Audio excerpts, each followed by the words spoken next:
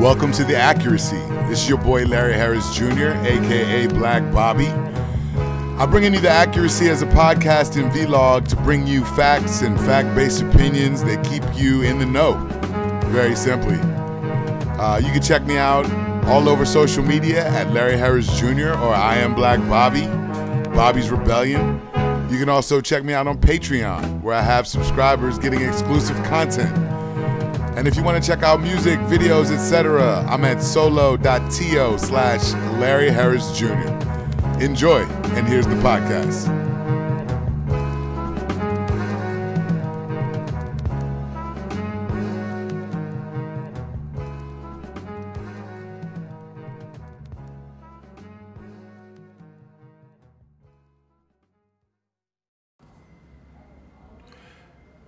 What up? It's your boy Larry Harris Jr., aka Black Bobby, and welcome to another episode of The Accuracy. Now, today is Rayshard Brooks' funeral here in Atlanta. Very sad day indeed. And I wanted to talk about reimagining policing, given the recent tragedies and interactions that Black people have been having with the police across the country. Now, here's some stats for you, just in case you were curious about why people are so up in arms, so fired up this time, and really every time, but this time especially, about the status and state of policing in this country. So first of all, what you should know is that 9 out of 10 calls for service are for nonviolent offenses. That's 9 out of 10 calls to the police are for nonviolent offenses. According to Brookings, approximately 38% of murders, 66% of rapes, 70% of robberies, and 47% of aggravated assaults go uncleared every year or unsolved every year. So police are really not as efficient with solving major violent crimes as people would think. One thing that I've known for a very long time is that 90% of cannabis arrests are for possession, and overwhelmingly they arrest people of color for these crimes. I think you're 4 times more likely to be arrested for cannabis possession if you are a person of color than if you are a white person, for example. This study I found fascinating. University of Michigan, Rutgers, and University of Washington did a study where they found that police use of force is the 6th leading cause of death for Black men in the United States. Think about that. The 6th leading cause of death for Black men in the United States is police use of force. That's ridiculous. Police use of force, which includes, I'm reading from an article about the University of Michigan study on their webpage. Police use of force, which includes asphyxiation, beating, a chemical agent, a medical emergency, a taser or a gunshot, trails, accidental death, suicide, other homicides, heart disease, and cancer as a leading cause of death for young Black men who have the highest risk of being killed by police.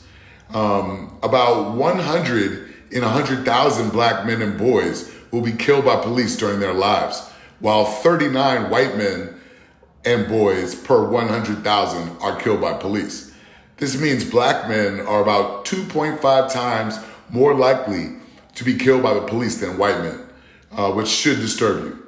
One thing I found out is that they send police to deal with mental health cases instead of mental health professionals. Like if you had a friend in distress and called to have someone go check on them, maybe escort them to a hospital, whatever, they would send police and not a mental health professional, which I think is extremely problematic.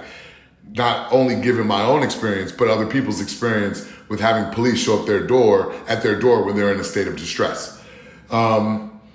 So speaking on that last point specifically, I wanted to segue into the calls for cities across the United States to defund the police and talk about what that exactly means, which is actually going to be a very short conversation, because it means a very specific and very non-controversial thing, in my opinion.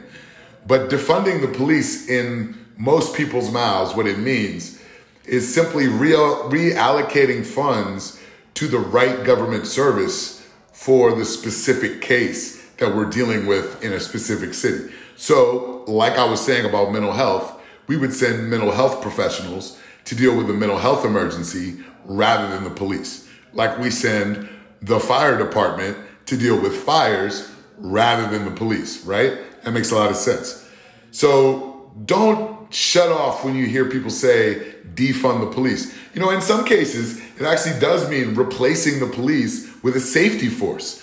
Now, I'm going to talk about that a little bit because I believe that where possible, the police should not carry guns in the United States, just like they do in London. Now, you may not know this, but in London, police don't carry guns. Guns are pretty much banned in London almost all around, but the police, about 98% of them, do not carry guns.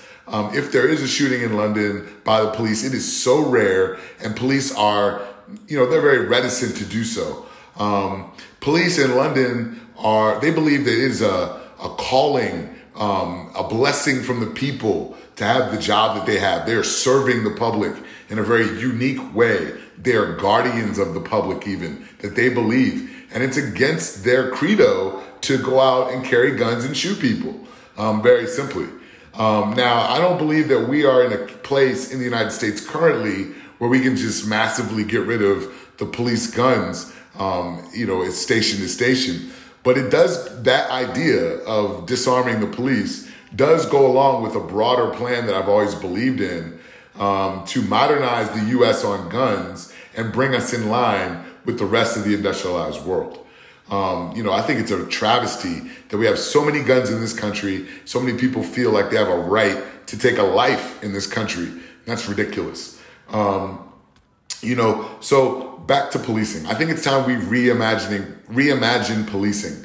One of the things I know, for example, and we're not talking about in these times, is that Boston had a whole experience with this. If you don't know about the Boston Miracle, you should look it up. There's a book by David Kennedy, I believe, called Don't Shoot. I have the book, but the point is that Mr. Kennedy worked with the police departments in Boston and the street affiliated folks in Boston to reduce gun violence in that city dramatically. Like, you don't hear about much gun violence in Boston.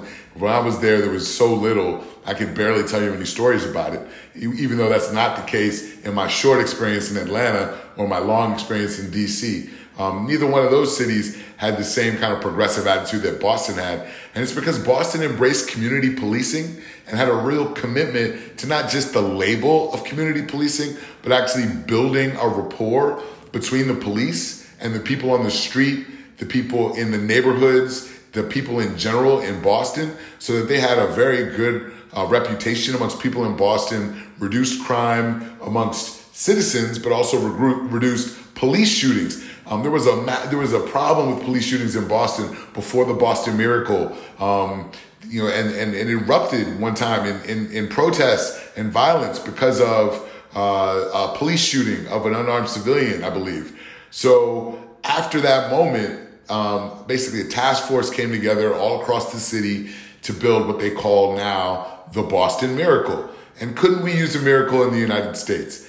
All these people protesting of different ilks, different colors, different religions, etc., all over the country are looking for a miracle. And Boston provided one. So let's not ignore history and try to weave some of that into the tactics that we take into the future to reimagine policing.